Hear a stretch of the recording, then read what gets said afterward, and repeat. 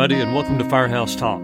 I recently invited Byron Temple and Creston Whitaker, two retired Dallas firefighters, to join me, my co-host Mike Otto, and retired DFD Captain Rhett Blankenship for a cup of coffee down at the Dallas Firefighters Museum. While we were there, I captured a little of their personal stories on tape. We'll get to those stories in a moment, but first a little background. Both Byron and Creston joined the department in 1978. Byron was a highly respected paramedic who rode 711, one of the busiest ambulances in the city, for an almost unheard of 25 years of his 37-year career, much longer than most paramedics of that era would serve in that capacity. His medical skills were exceptional, but he is probably best known for his personality and keen sense of humor. Perhaps it was that ability to keep it light and see the humor in things that allowed him to avoid the burnout that so many paramedics experience. Creston had an unusual background in that although he didn't play college football, he did play in the NFL before joining the fire department.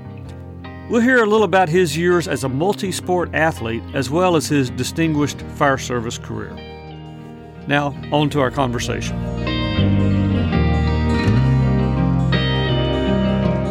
So, Crest, what made you want to be a firefighter? How did this happen? Well, actually, I was trying to develop a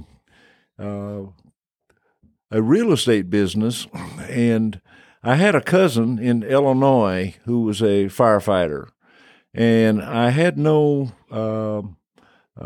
experience with the department as far as knowing when the shift hours were or how it worked. But I just noticed that every time that I would go to Illinois, he was off work, and I asked him, I said, "Well, what kind of work do you do?" And he says, "Well, I'm a firefighter." And so that opened my eyes initially to it, because I felt that initially I would like to have a profession where I could have extra time to spend on real estate or other activities. And I say initially because I found out soon enough when I joined that I had the love for the department, and the off time was actually secondary. Were you living in Texas at the time, and is that how you came to apply with Dallas, or how did you end up choosing Dallas? Yes, I was in Dallas at the time, and I was just to go back for family reunions or visit different relatives, but I just couldn't help but notice he was always off work. He never was working when I got there. Yeah. Now, before you joined the fire department, you had been an athlete in college, right? Yes, And what was your sport? Well, actually, I participated in two sports. I participated in basketball at University of North Texas, and also in track. And I was honored to be inducted into their Hall of Fame for basketball and track in the middle 90s, I believe it was. And so after you left UNT, did you continue with sports for a period of time? Yes, I did. I played 4 years of professional football in the NFL.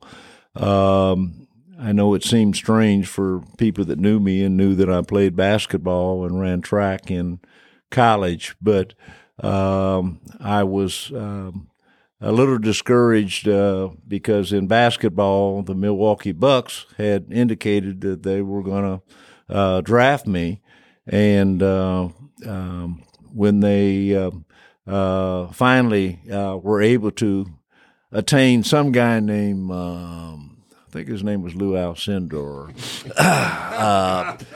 and they paid him a record amount of money or what have you, and so we weren't able to come to any kind of terms. So I decided that I might consider football, and a all-pro safety with the L.A. Rams, a guy by the name of Eddie Metter, lived in Denton at the time, and he had heard that I was going to try out with the Dallas Cowboys, And so he contacted the Rams organization, and George Allen was the coach at that time.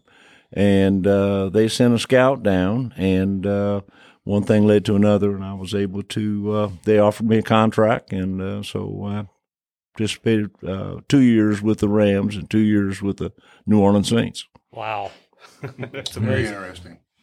So after that, you got on with the Dallas Fire Department. That would have been what year? I joined the Dallas Fire Department in February of 1978. And then after rookie school, where did you get assigned? My first assignment was at 3 Fire Station. And I'll never forget coming in first day as a rookie, and I've got all my equipment, and I'm on my shoulders and carrying everything I can. And no sooner than I got in the door, the bell hit. And so I was a little stunned, but Captain Waxman was the captain, and they were all going to the apparatus. I was in the apparatus room, and he turned to me and he said, "Get on something." That sounds like Richard Waxman. Man.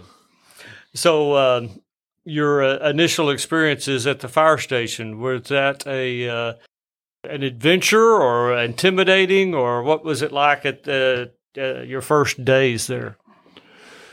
I think initially, like most rookies, I was a little bit intimidated just by the various challenges and things we'd be faced with.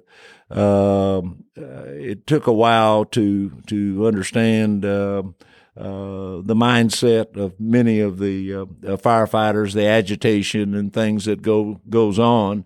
But at that particular station, which Threes was extremely busy, within 3 months, I think I had participated in first, second, third, fourth, and fifth alarm fire in 3 months' time at the station. And the fifth alarm fire was at that time was the highest rated fire that you could have. And then paramedic school sometime within that first year or two? No, actually, well, I had initially gone to paramedic school, but I had a death in the family, and so I had to leave paramedic school, and I returned probably about 2 years later, which the significance of it was that our rookie class, was the first class that had signed the waiver, the mandatory waiver, indicating that you must go to paramedic school and you must pass paramedic school. If not, then you were terminated from the department. So there was a lot of pressure on people when they went into paramedic school. Yeah, a lot, man. So where did you get assigned to out of paramedic school? My first station, I believe it was it was 6 Fire Station. Mm-hmm. And again, at that time, it was the number one or the busiest station in the city. And I felt that it was a big challenge. And one of the unusual things that took place there was that we were at the table eating dinner one night, and we looked out the dining room window, and we saw the ambulance, the rescue, as we call them now, going down the Harwood Avenue. Now, all of us were sitting at the table. So it dawned on us that somebody has stolen the ambulance. And sure enough, they had. And we got to the engine, called the police, and after about 25, 30 minutes later, they were able to apprehend the person that had taken it.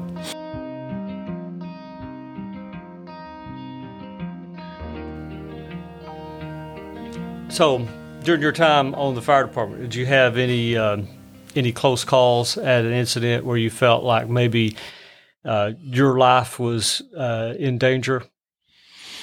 Yes, I did. I, again, probably had been on the department about 2 years, and when I was at 3 stations still, we got a call for a one-alarm fire initially. And when we arrived, of course, we saw the smoke and things, and we could see the flames coming out of the building. And coming up the sidewalk was this lady saying the proverbial, "Somebody's in there." Well, that caused me to probably react a little differently than I probably should have and what I was trained to do, because immediately I jumped off the apparatus. And of course, back in those days, we rode on the tailboard. So I was on the tailboard, and I didn't realize that when I got off the apparatus to go into the building, I didn't have my mask, my SUBA. So, but I had made the commitment to go, and she had shown me where to go. And so I was on the second floor. I got up to the top of the floor, and I wasn't able to see anything because of the smoke. So I dropped to my knees, which is symbolic. And I saw this foot sticking up. And so without the mask or anything, I just went ahead and had my prayer while I was there on my knees, and went on in, and I was able to get the citizen. However, just as soon as I got in the door, the backdraft caused the door to blow shut. Oh. By that time, fortunately, my captain and one of the other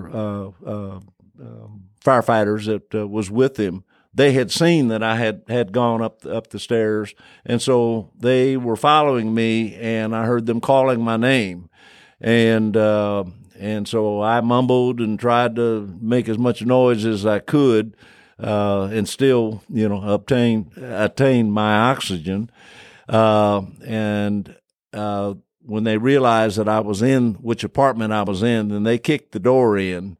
And at that time, I had the citizen on my shoulder, and came on out, and was able to carry him just to the top of the stairs. And then that's when I was relieved, and I took the time to regurgitate.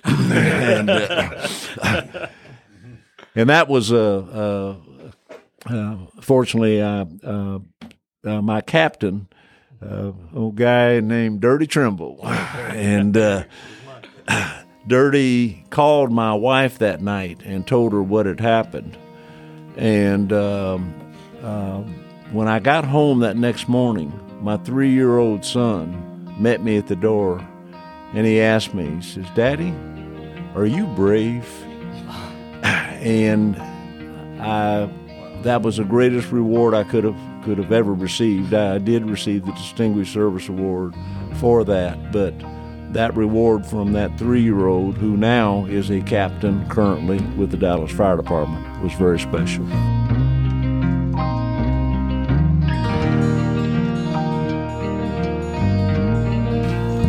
One of the other gentlemen with us today is Byron Temple, who joined the department in 1978. Byron, what led you to a career in the fire service? It was funny. I started off on the police side with Dallas. I was while I was at North Texas, I quit the basketball team, and somebody told me about the cadet program with the police department. And they say you work 20 hours a week and you get half the salary. I mean, that's scholarship. So I started doing that. And then I turned over, became a police officer. But I was 21 and they gave me Monday and Tuesday night off, working midnight shift. And I was a party animal. Ain't nothing going on Monday, Tuesday night. So my brother was working at the airport, DFW airport. Mm-hmm. He said, you can come out here, get dual trained, police and fire, and then try to go into what I wanted to do was be a sky marshal. And I said, okay, I like that. So I left Dallas, went out to the airport, got trained, went to another academy. And after I came out, that's when they came out with the magnetometers. And they were, you had to go through the metal detectors, and they got the cameras and everything. So they got rid of the sky marshals. So now I'm at the airport and I'm hating it out here. And Willie Cornell, he left the airport, went to Dallas Fire Department. He said, man, y'all think about being a fireman? I said, no, I don't be no fireman. He said, man, you work 10 days a month. Then the light bulb, it came on then. I said, wait a minute, 10 days a month? He said, every day you go in is Friday. I said, good. I went ahead and went and talked to old Wilts Bailey. 2.5 weeks later, I was hired on. What rookie class were you in? 182. 182, okay. Mm-hmm. And where'd you go out of rookie school? Went to 24s. 24s? Chief Lamar. Oh, yeah. Chief Lamar. I mean, I was petrified. I didn't know any. I mean, I got over there, and we had a fire right off the bat, mm-hmm. and I heard him on the radio pulling up. We got 2 ducks in a pond, and I'm didn't have a clue. And that was his, he always had an acronym for 2 alarm, 3 alarm, 4 alarm. Yeah. And so he would come out with, and the alarm officer knew what he was talking about. And I don't know what's going on. So yeah, he was some character. 2 ducks in a pond. Yeah. Wow. And so, were you there long before you went to paramedic school? No, I was only there for about a month, and they sent me to 55s. Really? And it was like night and day. I went from being super busy to 55s, where I think my first 5 shifts we didn't make a run. Wow. Yeah. So, who would have been the officer at 55? Marsh. Okay. Yates Marsh. Yates Marsh. Yeah. Nice guy. Yeah, he was a great guy. And I had back then they were big into playing cards. Oh, huh. So my job was to stay up front, answer the door, answer the phones, because and that's all I did. And they played cards while you were doing that. You did it well. I did it well. There wasn't any money exchanged in those card games, was yes, there? Yes, it was. It was the deputy chief would come on. I mean, it was big time card games. Good, yes. But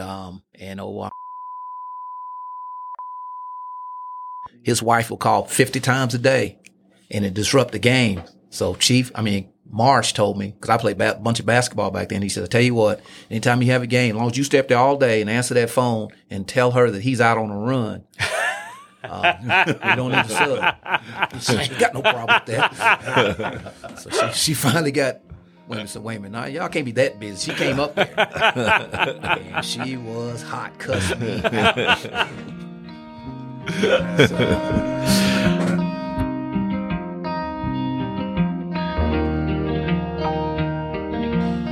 So after being at 55s a while, I would imagine paramedic school next? Yeah. It was funny because it was a Friday evening. The main line rings, and Cap answers it. And then he says, okay. And he hangs up and he says, Byron, you got to be EMT school on Monday.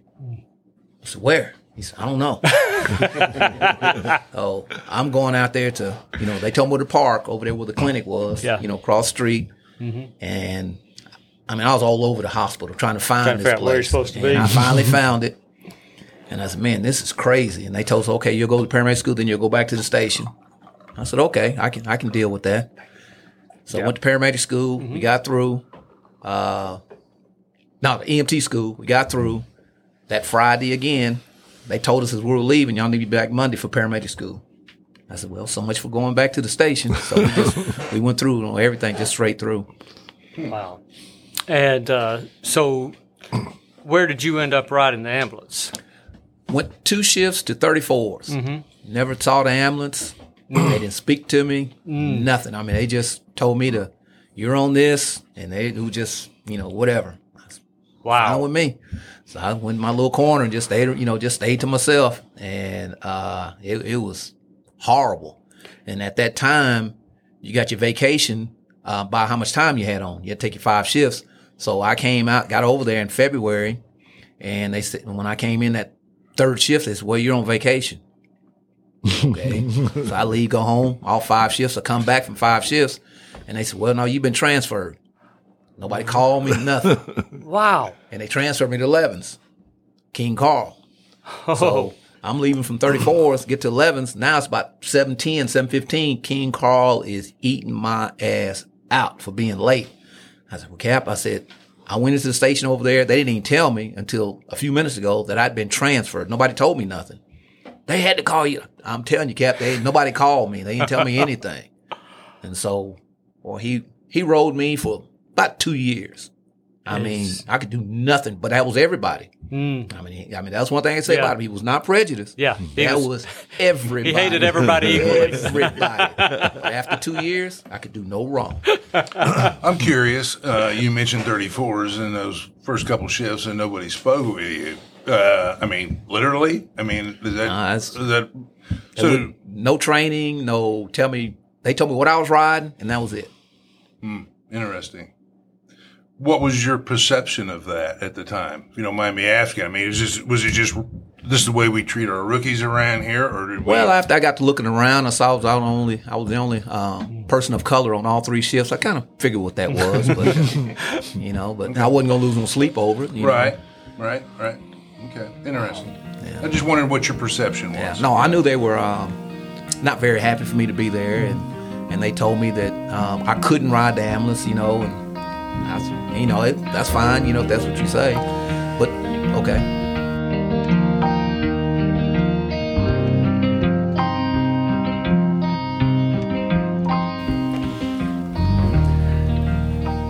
Okay, so you ended up over at 11s with King Carl, and did you end up staying at 11s very long? I only stayed there 25 years on 7-11. So it ended up being a pretty fun place to work? Oh, it was great. Yeah. Yeah, it was, super, super busy. I didn't realize how busy and how tired I was until I left there. Yeah. And I went to 14s, and we didn't make runs after 7, 8 at night, and I was, because, Cap can tell you, and Mike too, we had a little pot going, put in $1 a day, and then whoever had to watch when nobody went out, until that next morning after 10 o'clock, you got all the money. And we bought all kind of stuff for the station because nobody ever got that pot. I think it was only 2 times. It happened like the first week a guy got it, and then it didn't happen again for years. Yeah.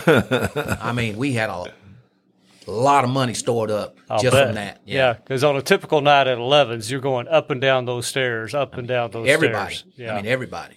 Well, didn't 11s have a reputation for rookies or people for the first time coming to that station that there's a window up above the entrance, and it seemed like a lot of people would get doused as they came in from the parking lot. The thing was, it was more than one window.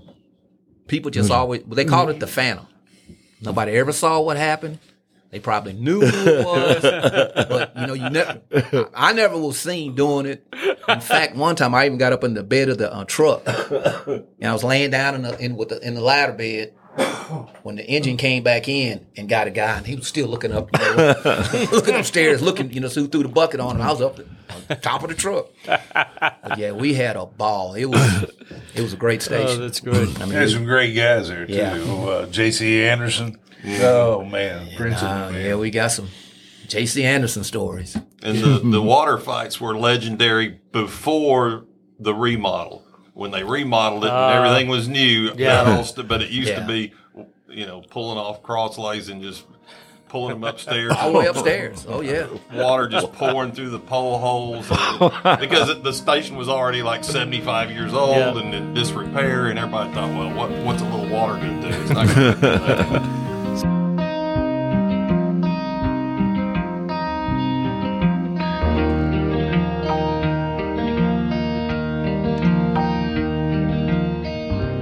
So as I understand it, you were paramedic of the year in 1994. Right. Yeah. Yes. Was there a particular incident that you think resulted in that, or was that just kind of an overall work ethic? Or? Probably overall, and, because they would send me most of the time some of the worst interns. Yeah. So there was a little extra help in order to be able to pass their internship. Right. Yeah. And someone that I could work with just about anybody, so they knew that I wasn't just going to, blow them off and, I'm going to give them a fair shot. And I enjoyed riding ambulance because I always told them that if you go out and if you're nice to people, I don't care if you do something wrong, they're not going to complain on you. If you treat them right, you'll never have a problem. And so I never had a problem on the ambulance, and it was fun.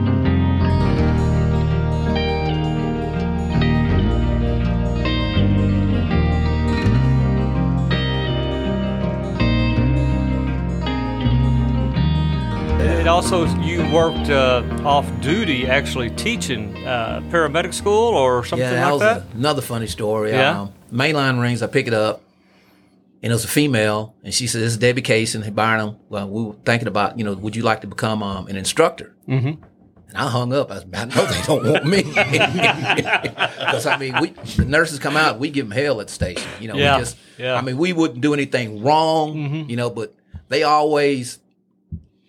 they always thought they were so much better than us, and we would prove them that, you're good in the classroom, but when we get out in the streets, then we can really show you something. Yeah. So, and then when she called, she had the chief call me and say for me to call her. Really? Before I would believe it, because I said, ain't no way they were asking for me. But once I got there, I enjoyed it. Trying to help the guys and everything. Because they had some instructors out there, y'all came through. I mean, they could treat you like dirt because they knew that you had to pass or you're going to lose your job. Mm-hmm. And, I didn't like that. So, they're trying to help. So, you were actually a paramedic for how many years? 25. Yeah. So, deliver any babies during that time? About 9. Is that right? Yeah. Yeah. That's a lot. I understand Crest may actually have your record beaten, though. How many babies did you deliver, Crest? I delivered 16. That's amazing. That is amazing. And I think what was unique back in that time was that women didn't have the type of prenatal care that they have now. So and I'm sure Byron, you will agree that it wasn't unusual for a baby to be delivered every week, within the Dallas Fire Department somewhere. Oh yeah. But one of the unique things about it was that after I had delivered this one particular baby, and in fact that was in the bedroom of their house and wasn't even in the ambulance, it was time. But at any rate, the hospital, Methodist on Colorado, unlike any other time before, said that I had to sign the birth certificate. Because normally the doctors, they'll do a D&C or whatever, and they'll sign it. And they couriered that birth certificate out to the fire station. I signed it. They gave me a copy of it. And I have it to this day on my wall. But because of the fact that I have it, I had retained the birth certificate, I knew the name of the little girl. 13 years later, when I was substitute teaching at a junior high school, I saw this name. And after the class, I called the girl up and I asked her, I said, "Where were you born?" She said, "I was born at home. The paramedics delivered me." I said, "I'm the paramedic that delivers you." And to this day, we have made contact. She is a mother now, and she has 4 children. Well, in fact, she has a grandchild now. But that was really special, and I cherish that moment. But all because they required me to sign the birth certificate, and that's that was the first quite time I've ever heard of that. Yeah. Have you ever? Yeah. I've never had to do that. I'd never had it happen to me before until that one particular time, and they couriered it out to this fire station, and so that was pretty special. That's a great little story. Yeah. That's amazing. Wow.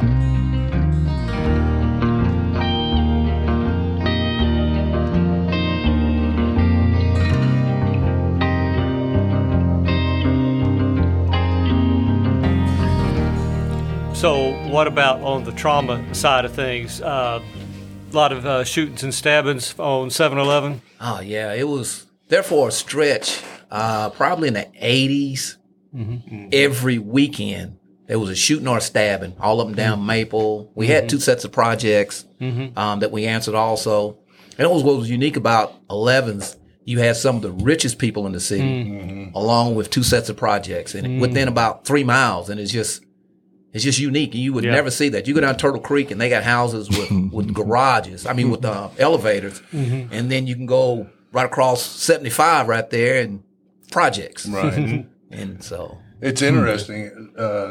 Nowadays, the city of Dallas's homicide rate has been hovering at a little over 200, I think, for the last several years, give or take, up and down a little bit. But that 80s that you referred to, when we were actually setting homicide records, we were over 500 homicides within the city limits of Dallas for several years in a row. The posse was here too, the big gang, remember? The Jamaicans, the posse when they came. That's right. And in fact, you remember when he got in a shootout, the leader of them and killer, and then they put him in Parkland.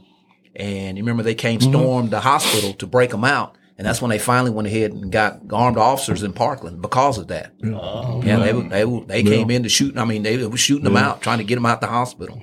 But it was I did not know every weekend. It was a shooting gallery. Yeah, they would. It was a violent city. They would make examples out of people.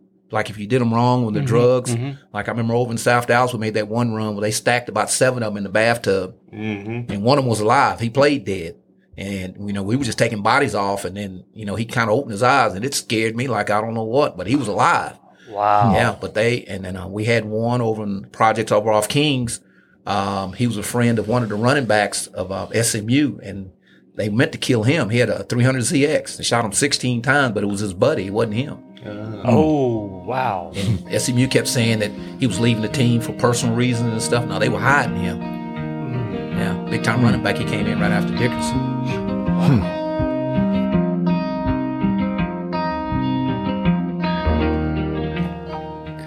Where did you mostly ride the ambulance, Crest? Primarily at 3s and 6s. Okay. And I can both of which were always like neck and neck. They were always up there, and again back at that time, and I'm sure Byron you can relate to that. There was a lot of trauma calls anyway, but there wasn't any automatic dispatch of the police. If you needed the police, you would call them, and I can recall an incident where we had a man that had been shot, and he was on the sidewalk, and so my partner and I rolled up, and of course there's always a crowd of people, for shootings and stabbings and things. There may be 50, 60 people, standing around waiting on the ambulance, and they'd wave us in. But at any rate, we went up to the patient, and sure enough, he had been shot, and my partner went back to get the stretcher, and the patient was conscious, and he was talking, and I was trying to find out what had happened, and he said, well, he just did it all of a sudden, and was just kind of disoriented, but which I could understand. And this guy kept coming up to me that was on the side saying, is he going to live? Is he going to live? And I said, please, please stay back and give us a chance to assess him. And is he going to live? Is he going to live? And after the third time, to get the guy off my back, I said, I think he's going to make it. The guy pulls out his gun and shoots him. He was the guy that had originally shot him, and he finished him off. And from that moment on, once we reported that incident, they started dispatching police for shootings and stabbings and things automatically. And I was at 6s at that time, and it really because when that incident happened, I immediately of course, called for the police and started backpedaling myself, and the guy didn't do us any harm at all. In fact, he laid the gun down and remained there until the police arrived. Wow. He just wanted him dead. That was actually my next question was, do we know why he wanted him dead? No. He may have had a good reason for wanting him dead. That I didn't know, but it is a mission accomplished.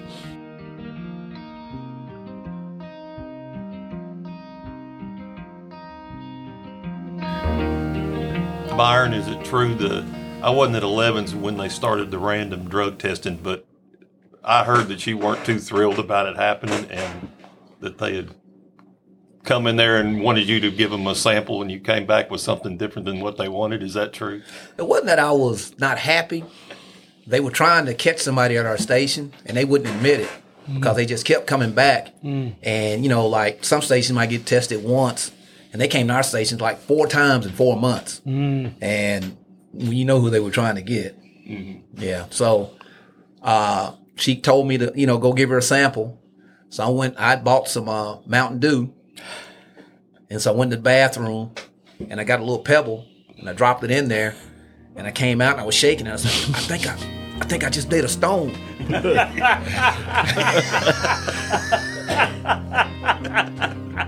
And then she looked at the color of the boy, and she was hot. She was hot. But I had to go back and then go ahead and do my regular, thing. They became so much, we even knew their first names. That's how they were coming. Wow.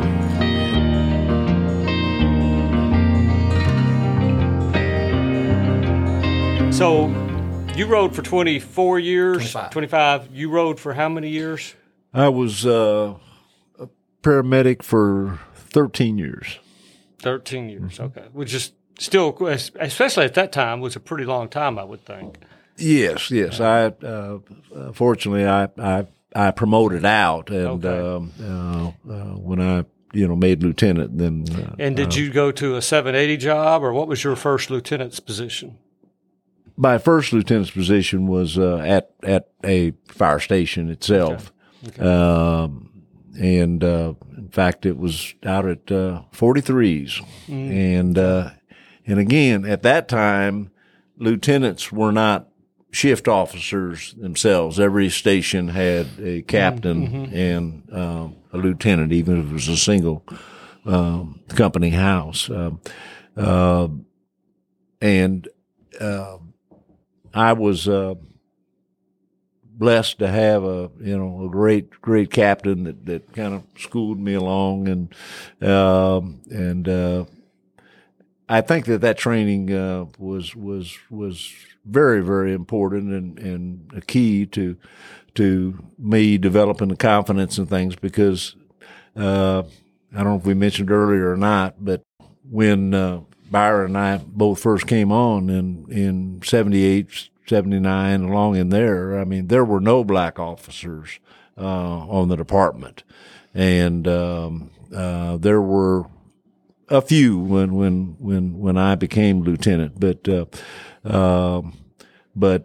at that time, while I was at 43s, then they decided that they were going to allow lieutenants to go to stations and actually be the shift officer, and if it's a single company house, well, then there'd be one captain and 2 lieutenants on the other shifts. And so I had the opportunity to go to 51s, and I was the shift officer, and that was real gratifying, challenging situation, certainly, as a lieutenant. So, Crest, there a minute ago, you mentioned a captain at 43s that really mentored and helped you as a young officer when you had just made lieutenant. Could you tell us who that was? Yes, that was Captain Gary Lovell. Great guy. And he really spent a lot of time with me. And I'll never forget that when I left 43s, and that was the time when I was assigned to 51s, a station as the shift officer. And I would be responsible to manage the shift or supervise the shift. And I remember Gary turned to me and he says, "Creston, now when you go over to that station, keep in mind that station was running fine before you got there. And that was the best advice I could ever receive. And, and of course, what he was saying is, don't try to reinvent the wheel or anything like that. Just make changes that are needed, but just be practical about how you handle things, and when you do make changes, that they are necessary changes. And anyway, I certainly appreciated that advice. I've never forgotten that.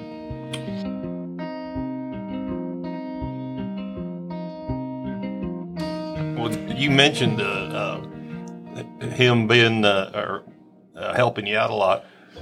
A question for both of y'all is, who did y'all find as good mentors in the department, people that you really looked up to, who impressed you and gave you some good insights on how to survive in the fire department, or words of wisdom? Or for me, people won't believe it, but it was King Carl. I had a feeling you were going to say that. They were people in the department that, if they could, they would kill that man. They hated him. And when I worked there at first, it was no way I hated him too, but I learned so much from him. And from what I learned from him, I knew what I could and what I couldn't do. And that's what, I knew, like I said, if I went somewhere and I wasn't treated right, I knew how to get around it. I could do all the way up to that point where, I'll keep me from getting in trouble, but that I know what you're doing, So, he really helped me a lot. Anybody else that comes to mind? You were good. Oh, that's what he was fishing. No, I wasn't at all. Well, how many people he really was. to go through? No, but then you got more than one person. I don't mean. Yeah, I wasn't trying to you pick were. for a No. You were good. And but a lot of the lieutenants came through 11s. We had some great lieutenants. Otto was good. David Kenny. We had some great guys come through. Yep. And what's funny about David Kenny was he couldn't stand Thornton. Chief Thornton was our chief, because Chief Thornton wanted you to know he was the smartest man in the world. So he wasn't. And so David Kenny wanted him to think he was the dumbest man in the department. So every time he came over, he would do something just crazy, just drive Thornton crazy. We had a ball just laughing at Kenny. David Kenny is a good one.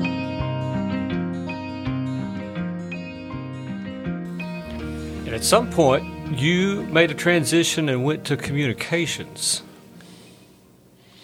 Yes, in fact, Roland Gomez was the deputy, I think, at that time. And seems to be that that's when the alarm office changed their shifts from 3 until 4 shifts. The firefighters in the alarm office were working 24 hours, and they would be off 72. And, of course, that appealed to me. And so I remember calling Chief Gomez and expressing my interest. And he said that, there were a few things I would need to do and to provide him with a resume, which I did. And about 4 months later, I was assigned to the alarm office, and I was the first African-American officer to work in the alarm office. And that was challenging because, as you know, Chuck, you work down there yourself. Anybody that goes into the alarm office, whether you're a captain or a non-officer, you're at a loss for weeks or maybe months while you're down there. It is so challenging. I think David Henry and probably others too, but I know David Henry told me it takes at least a year to get halfway comfortable with this, and at least 2 years to really get good at it. And I think that was true. There's no question about it. And, of course, David was down there and helped assist me in what I was doing. And then probably about 6 months after I had been down there, the captain that was on the shift was unable to work, and they didn't replace him, and so I was the only officer on the floor during our shift at that time for about a year.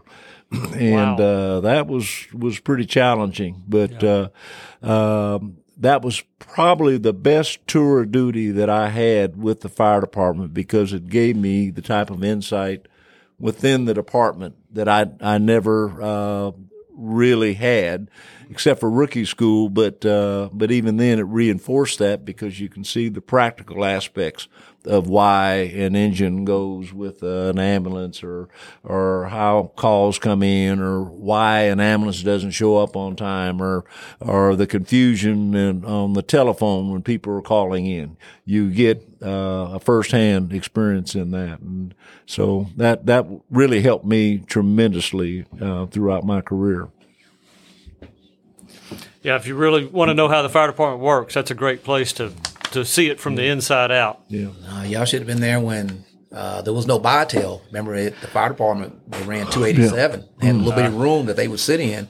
They got 8-hour shifts. They'd leave from the alarm office, come to the hospital. Oh, yes. And sit in that little room. And we called in to them. You know, that was 287. That was the call number for them. Okay. And yeah, they caught it. They took all the ambulance calls. Wow. I remember in paramedic school going out there and seeing there was a dispatcher out there named Glenn Robbins. Do you remember Glenn Robbins? Everybody called him Mongo. Mongo. Yeah. There was some nurse that was being real nice to me, and kind of cute. And Glenn said, "Stay away from her. That's the one that got all them guys in trouble." Down at City Hall. Remember that? Yeah. Man. That was back in the days when there was no gloves on the ambulance except what was in the OB kit. So whatever blood or whatever you got on your hands, you walk back to Bytel and a bunch of paramedics sitting around with blood-caked hands drinking a cup of coffee, just like. But back then, if you got bloodied up, it was like going in the fire and get smoked up. I mean, you were exactly. That's exactly true. That was a sign right there. You were a real medic. Yeah, I clean up or anything. Yeah, I had gotten at a point where the blood and guts was a problem for me. It used to be a lot of guys. Man, that shows your honor and all that stuff. And so I started wearing gloves before the department administered them. And I had these dishwashing gloves, just go 3/4 up your arm and things. And there was never a time that going into the hospital, that those nurses and things, "Why are you wearing gloves? Why are you wearing gloves?" And that happened for a better part of a year, I remember. Mm-hmm. And then all of a sudden, hey, you might ought to start wearing. You were ahead of your time. Yeah, I was in that. With the AIDS epidemic, that's changed. It just, because I had that thing about I didn't like being in blood and guts and all that stuff. Yep. And I'll never forget that everybody, the doctors and nurses, all of them, how come you're wearing gloves? And but you remember on the side of the station had the big bin where we threw all the dirty sheets and that stunk. It was the grossest thing in the whole fire department. Yeah, and pretty bad. As they were phasing in gloves, remember they bought us they bought autopsy gloves, but you shared them. They were kind of thicker and bigger, and then you would once you used them, you washed them out, and then leave them for the next shift. They would wear them. That way they didn't have to buy single boxes of gloves. Wow.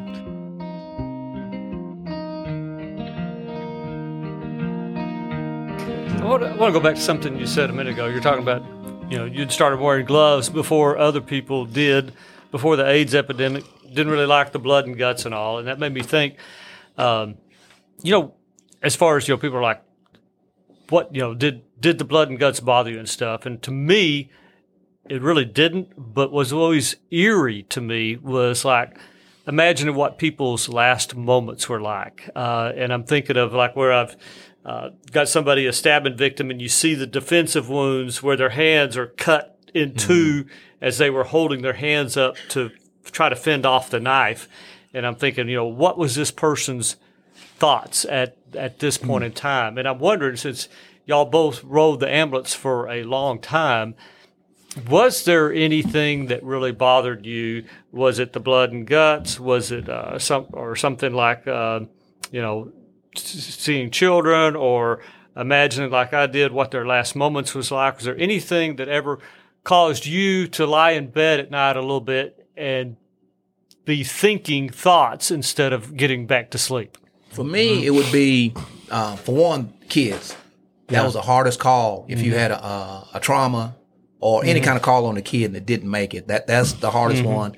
And the second would be if it was somebody you knew. And I've had to work on firemen. What's his name from Threes that got hit that time? Russell Jones. Yeah, Russell Jones. And he took his last breath, and we intubated him and brought him back. And then he fought us all the way to, after we got him intubated, he fought us all the way back to the hospital. And those kind of calls that you always remember.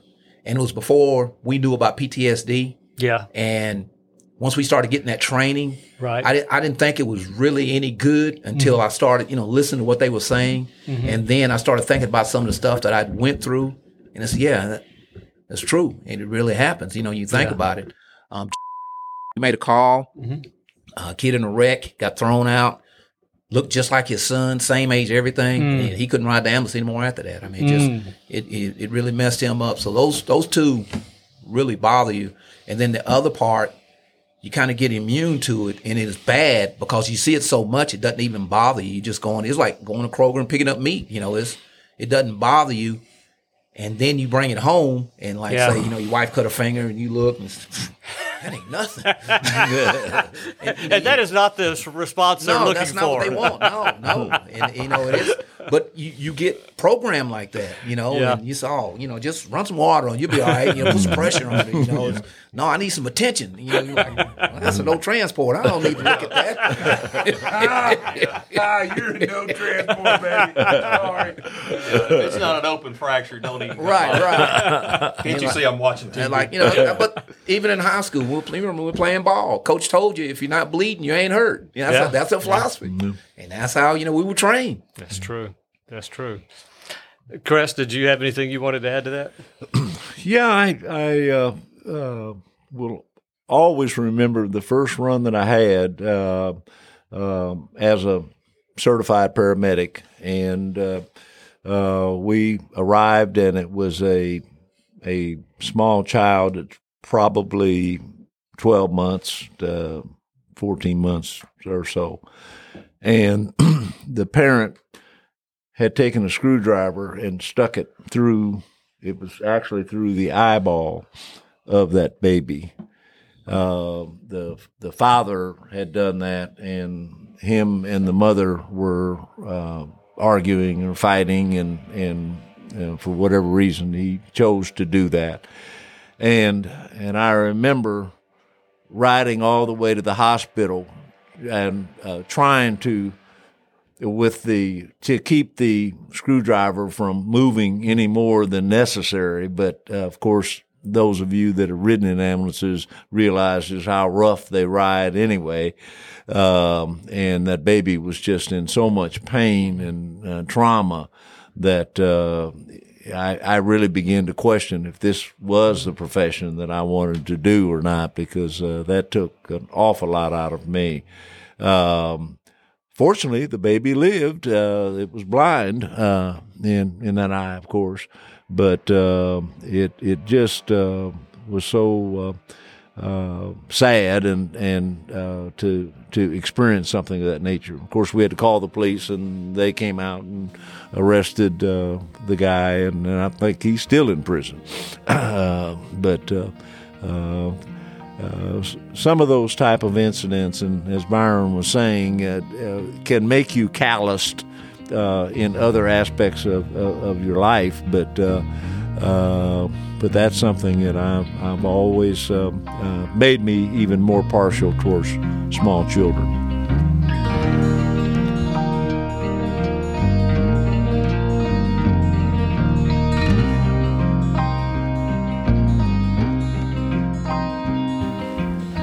So, gentlemen, I've got a question for you. as we mentioned earlier, when Chuck did the introductions, you guys are a couple of African-American gentlemen that were some of the first to be hired on the Dallas Fire Department.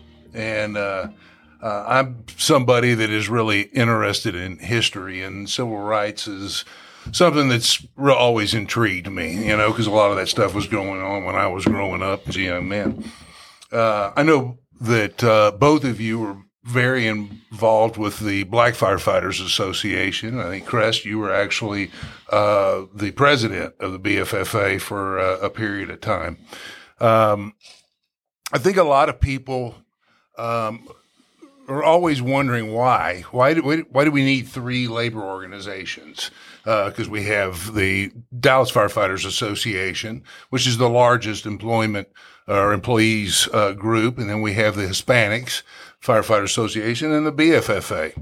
And a lot of people feel like if the three would unite, which I think probably the three do unite on certain things, but if you were to be able to speak to some of these people that wonder why was there a need to form the Black Firefighters Association, and maybe you could address that, and maybe you could then address some of the advancements that were put into place or that are enabled people's careers to prosper. Would either one of you like to speak to that? Yes, I'd be glad to share my feelings regarding what I felt was the need for that. And to give an analogy, my daughter, I have a daughter, and as she was growing up, my wife insisted on her having a black doll, which were not on the retail market. It was very, very difficult to find a black doll. Of course, Barbie and Ken and all the dolls that were not of color. Now, one who is not of color might ask the question, well, what difference does that make? The difference is in the fact that it's important to see yourself in something to progress. When Barack Obama became president, the significance of a African-American person seeing an African-American president provides the type of confidence to move forward and to be as outstanding as you can be. If you grow up and if every time you turn around, you don't see anybody that looks like you that is successful, then that makes it makes it very difficult for that person to overcome some of the obstacles that they're faced with. And I think that with the fire department, I think I mentioned before that we were one of the first classes to have mandatory paramedic school where you had to pass, but we were also one of the first classes, and Byron, you can probably vouch for this, where the city of Dallas had made the decision to hire in all hirings at that time, half of the class, 50% of the class had to be minority. And either Hispanic or African American or Asian or whatever the case was, that female, that half of the class had to be made up of minorities for the very reason that there was such a shortage within the Dallas Fire Department, police department as well, but and it took decisions and procedures of that nature in order to allow people such as myself, who I'm thankful that I had the opportunity where I might not have had the opportunity had there not have been a certain amount of pressure that was put on the city. And this pressure comes from organizations which can promote the benefit of their own, and therefore organizations such as the Black Firefighter Association is going to address sensitive issues to African American firefighters, and it's just for lack of a better term, it's a necessary evil, to people that aren't of color, possibly, but to those of us who are African Americans can truly say that organizations like that have allowed us to be able to accomplish and do the things that we're able to do. Well said. Byron, what do you think? Well, Respect? Through my experience, I knew guys that might have gotten in trouble and go through the local 58 and asking for assistance. And 9 times out of 10, they would turn them down. I mean, they were not there for them. I mean, we were paying money just like everybody else. And I'd seen some guys did some horrible stuff and they backed them all the way. Then they had some guys do some minor stuff and they refused to, to help them. Then you're out there on your own. And Crest had alluded to earlier, when we hired on, there was no such thing as a black officer. And there was nobody you could turn to. And it was very few people you can go to just ask for, any kind of, hey, what did you do in this situation? What did you do in that situation? You had to learn on the fly. And so if you were the type that couldn't stand the pressure they were putting on you, then you were going to get in a lot of trouble. I was blessed with the ability that I always could talk my way out of anything. Or, if I wanted to make you mad and you trying to make me mad, I guarantee you I'll get to you before you get to me. And that helped me a lot through, because I went to some stations where I came into situations where, they were just being outwardly racist. I went to Threes one time, subbing for Sherry Wilson. Me and her used to sub for each other. We went back to school. And that first, I got in that morning, and me and Samples, he swung in. And I saw the guy walking around asking everybody in the station, how do you want your eggs? Never came to us. So when it came to eat, we went in there to go eat. And so I picked up a plate. He said, well, you didn't tell us what you wanted. You didn't ask me. I said, I ain't got no invisible ink on. And he said, well, those are my eggs. I said, well, they're not right now. I put my finger on them. These are mine now. And, just, stuff like that, where there was nobody I could go say, hey, they're doing this to me, doing that. You had to do it on your own. Now these guys, they have associations that they know that they have their best interests at hand. And that's why I feel like every association that, if you're black and you're going to an association that doesn't have your best interests and they think that what you're saying is, is really nothing, you can't get anything done from that. So that's why I feel like the Black Firefighter Association, for me, well, I didn't have to use them, but I was used by them to help other people. And I'm appreciative of that. Well, that's interesting. I appreciate both your perspectives on that. Both of you guys, of course, I've known Byron for years, and I've known of Creston for years, and both of you guys have, stellar reputations, amongst all your peers in the fire department. And I think for the listener that maybe had never considered those perspectives, I think it's hopefully it's eye-opening, to sit back and try to look at things through somebody else's field of view. Crest, before we started the show today, and before we had turned on the recorder, you had answered a question I think Red had asked you. And it spun off into a story about something that happened to you once involving a noose. And I thought that was interesting. I was wondering if you could recount that story for our listeners. Sure. Early on in my career, very early, I was at a station, and having been there for maybe 2 shifts or 3 shifts, in fact, what really struck me as being strange is that the captain of that station never spoke to me for 3 shifts. It took 3 shifts before he ever acknowledged me. He never said hello or what have you. But at any rate, I had gone to my bed, and on my bed was a hangman's noose. Now, when I saw it, I I had to try to think it through, because my first reaction, it made me very angry.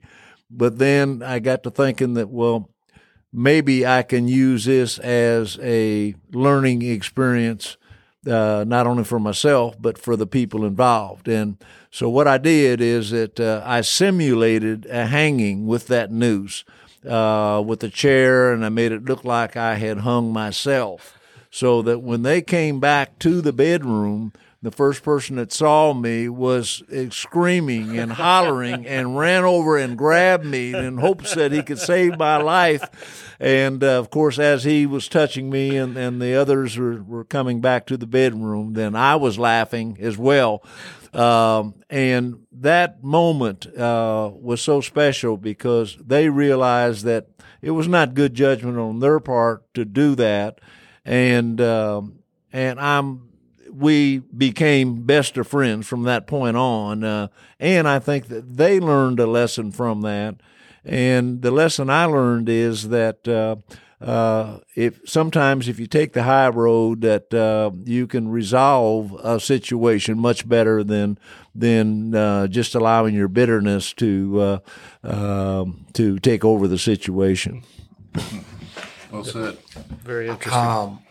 I have come across some guys that I've became good friends with, and once I got to know them and start talking to them, finding out that they've never worked with a black person, and they've never gone to school with a black person, and it was totally different for them.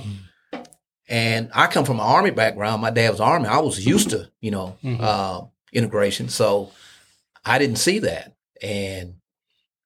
But they still, some of them to this day, they still look down on you like, I'm still better than you.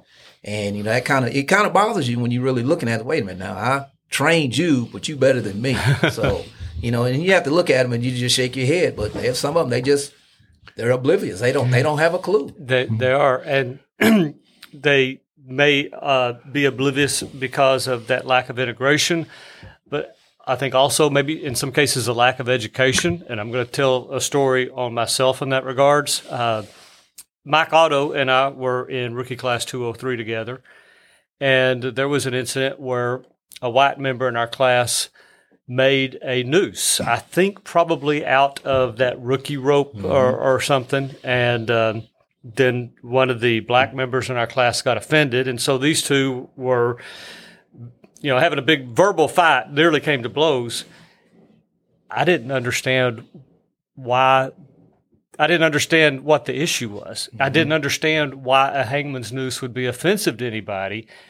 And that was literally a hole in my education, that I just literally didn't have any understanding of the cultural background and issue there. So it's unfortunate. We've got a lot of history to learn, I think. If I could mention, Chuck, that one of the reasons that has allowed me to possibly be more objective than maybe a lot of African Americans might be, because growing up in Illinois, I had always gone to integrated schools. The first time that I had an African American roommate was when I went to college and came to Texas to go to college because I was always in an integrated environment. In high school, I was the only African American on the football team, and we went and played this other school out of town. And after the game, we went to the restaurant, and the restaurant owner told the coach that he couldn't serve me in the restaurant. The coach, without batting an eye, said, well, if he can't eat in here, none of us will. And the whole team got up and left. Now, had that have been handled differently, that would have affected my life in a much more bitter way.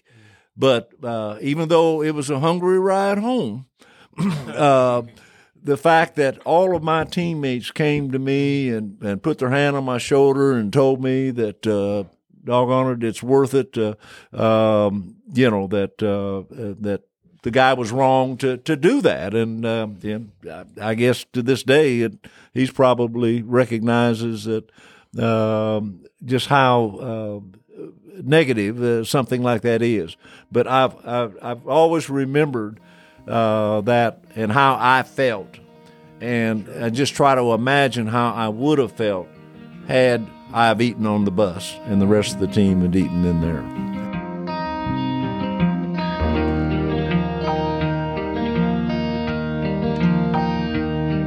At my 50-year reunion, I went up to that coach and told him how much I appreciated him handling it as he did. And him and my classmates all remember that very vividly. It was a lesson for everybody. That's exactly what I was just sitting here thinking, that it was a lesson for anybody that wanted to learn a lesson. That's right. That day, That's right. And I think there's good people out there, and they come in all, colors and shapes and sizes, and we have to keep that in mind. And a little empathy goes a long way. And trying to, as I'm sure your teammates did, put themselves in your situation. Wow, wouldn't that suck? Yeah. And we were at such an impressionable age. I was 15 at that time, and teenager and things, and that's an impressionable time in a person's life because you're trying to find out who you are, and I thank God every day for that experience, and that's what allows me to simulate the hanging and that type of thing. If I can teach somebody else or show them or find a way to come together. Was this in Illinois or Texas that? No, this was in Illinois. In Illinois. Yeah. And even though we, like I said, our school was integrated and things, but I mean, there were issues, and I had some experiences that were unfortunate, but as far as on the surface, as far as going to school together and working together and things, it was an integrated society. But I didn't go to a lot of the parties for some of the people that weren't of color. Tell them where you're from, Otto. Oh, I'm from Indiana, and we had our issues. My grandfather pointed out to me, and of course this isn't about me, so I'll just be brief. But he showed me as a young man. He showed me the township charter in which I lived, in which blacks were only allowed to live on this street between the railroad tracks on the east and Thompson Road on the west. And when I was in high school, I realized that's exactly the way it was, and it was still that way in 1976. Yeah. And that's something that really always got my wheels churning, and thinking about these things. And of course, living through the 60s and MLK's assassination and the civil rights struggle and Bloody Sunday and whatnot. Anyway, I don't want to get off track here, but I know that it's a significant part of you guys' lives and legacy. So I just felt like it was something that, you might want to just comment on. True. And that the listener can walk away from possibly this podcast has looked at things in a different perspective. Thank you for that. So, looking back over your career and the things you learned, is there any words of wisdom you'd like to pass on to maybe the new guys that are just coming on the job? Yeah, probably the two most things that I regret. One was applying myself and studying, and that was my fault because I had so much fun in the 11s. I didn't care about making. Once I made second driver, I was good, and I just had a ball. Wish I'd have studied and applied myself for promotion. And second thing was I would tell everybody as soon as you come on, as soon as you can, max out your 401k. I mean, because I didn't do it till about my last 15 years, and it was good. But I've seen some guys that did it for 20, 25 years, and they have more in the 401 they'd have in the drop. And I mean, that's just one thing I wish, other than me just wanting to party and didn't care about anything but that day, I could have, just foreseen that. And those were two things that I really wish I'd have done different. Yep. But other than that, I mean, it was a great run. I mean, I didn't come in thinking that I was going to enjoy it. I came in because of the days off, to tell you the truth. But then I found family, and at 11s, man, we were close. We did everything together. The new guys now coming on, they don't do stuff like we did. If we went out, we were going to go party. Everybody went. Yeah. We'd have picnics together. I mean, we did everything together. And the guys now, they're more like the police department, where they just come in and just leave. And that's one thing I did learn about on the police department.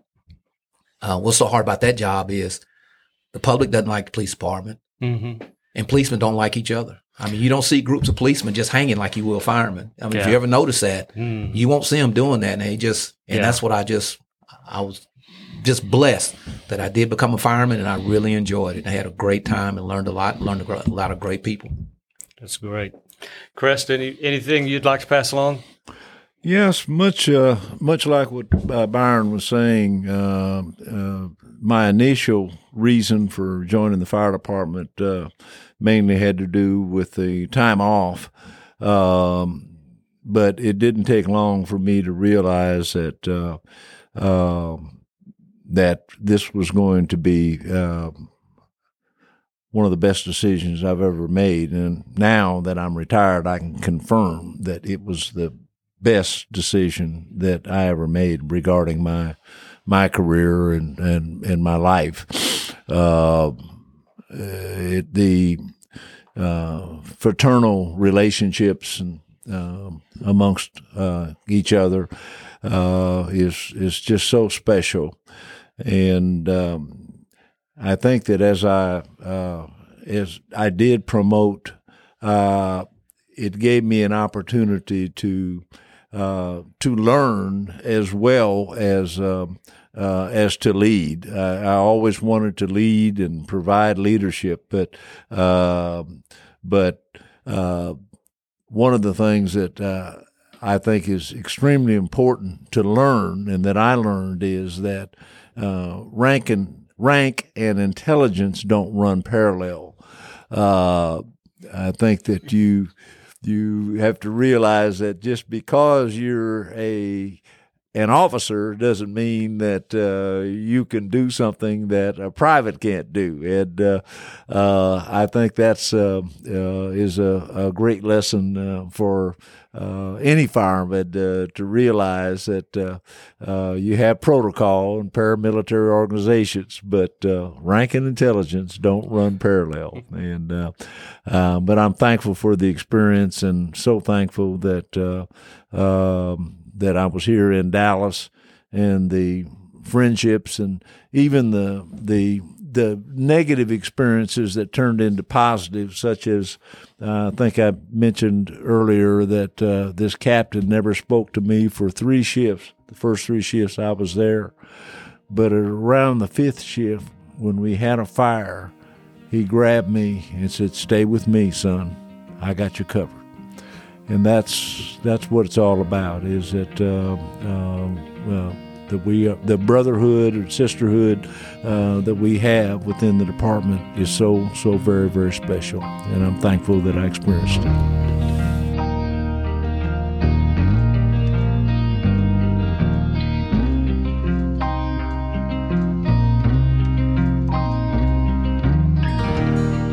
So tell me what happened on October 2019. It wasn't like it was a bad heart attack. Touch and go. Really? My heart stopped beating 3 times. They revived me 3 times.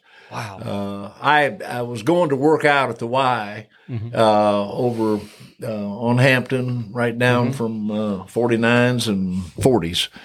And I went in there and I felt a little queasy. And one of the trainers that's there had, because I'd go in there 3 times a week. But he said that, Creston, you all right? And, I mumbled something, and next thing I knew, I was sitting in the ambulance. They went ahead and called the ambulance because I started to pass out or vomited. And when I was in the ambulance, I was just in there long enough conscious to say, can you get my keys out of the locker? And then boom, that was it. 40s was an ambulance that picked me up, and they transported me to Charlton Methodist, which was the closest hospital. When I got into the emergency room, my heart stopped. They had CPR, and I survived that. They sent me to the cath lab. Mm-hmm. And after 12 hours in the cath lab, my heart stopped again.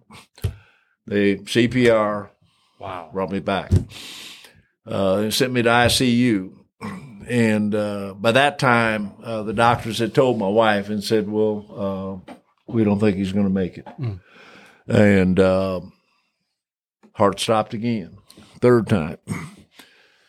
And then mysteriously, what came to the doctor's mind, and even he and she, the 2 doctors that were there, acknowledged that it wasn't them that's taking credit for it. The good Lord, he was controlling this. But he had this thought: why don't we get a bigger heart pump? So they didn't have one in the hospital, the size that they needed for me, and so they sent off for one, and Baylor gave them this gigantic heart pump. It was the biggest that Charlton Methodist had ever put in a patient. Hmm. And I asked him, I said, well, why was that? I didn't ask him at the time. After the fact. Yeah.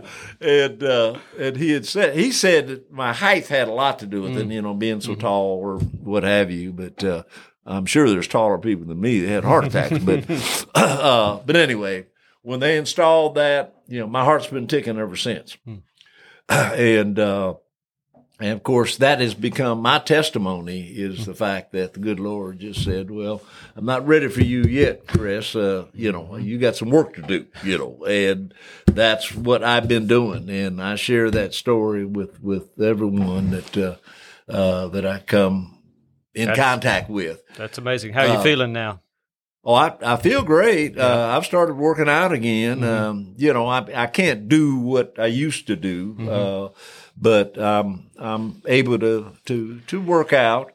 And 40s had a fire department coordinated with them and things. So they had a kind of reunion for us to come together, which was really nice. And so you got to see the paramedics that actually made the call? The ones that were on the call and the engine crew.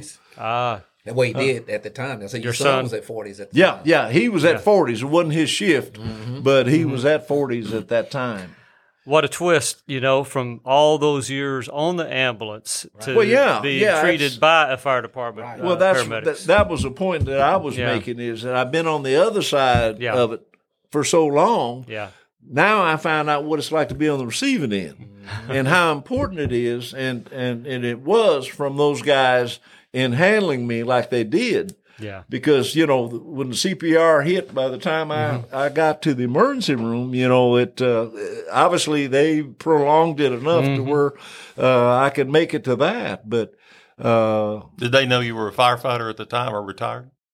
Yeah, they knew when they saw my name and things, because my son was, even though he was on another shift, we have the same name, then they realized that. And wow, I just, I'm so thankful for that opportunity. And now my wife passed away last year on Mother's Day. Yeah.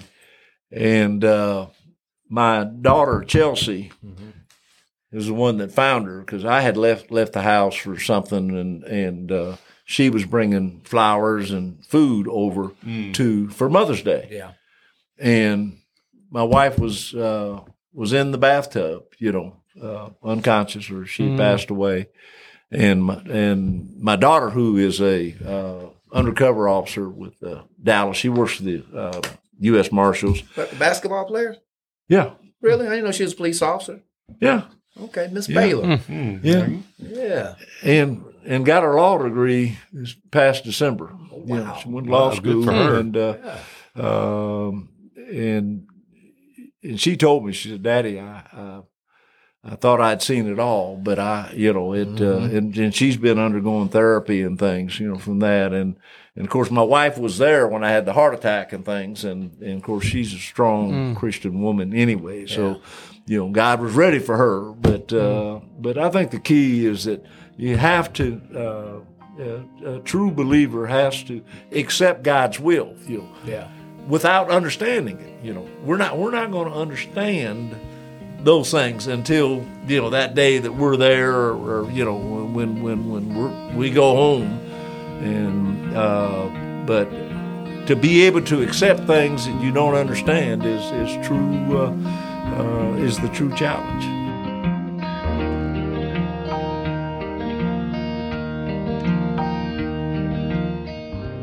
I'd like to thank Byron and Creston for joining us today and sharing their stories. It was one of the great privileges of my career to be able to work with so many great men and women that I really consider just the salt of the earth. These guys certainly fit in that category. A couple of notes.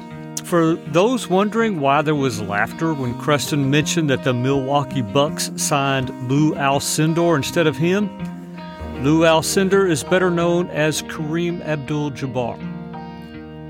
Also, I want to stick a "do not try this at home" warning label on this episode for all you young and still working. I'm referring specifically to tampering with drug tests, which will get you fired faster than who'da thunk it. And also be careful about going overboard on water fights, and for Pete's sake, don't gamble at the station. In fact, don't gamble anywhere and you'll be better off. Apologies for taking a parental tone, but it comes naturally because for most of the years of my life now, I have either been in the role of parent of children or in the role of chief, both of which are frankly exactly the same thing. As always, there's more information on the website firehousetalk.com, including photos of today's guest. And if you'd like to reach out to me about a story idea, you can send me a message there or on social media. For those that don't know, the Dallas Firefighters Museum is open. Check out the museum's website at dallasfiremuseum.com for current operating hours and other information. We've got some great docents who'll be happy to give you the grand tour. Until next time, y'all stay safe out there. That is all. KKN 377 Fire Department, City of Dallas.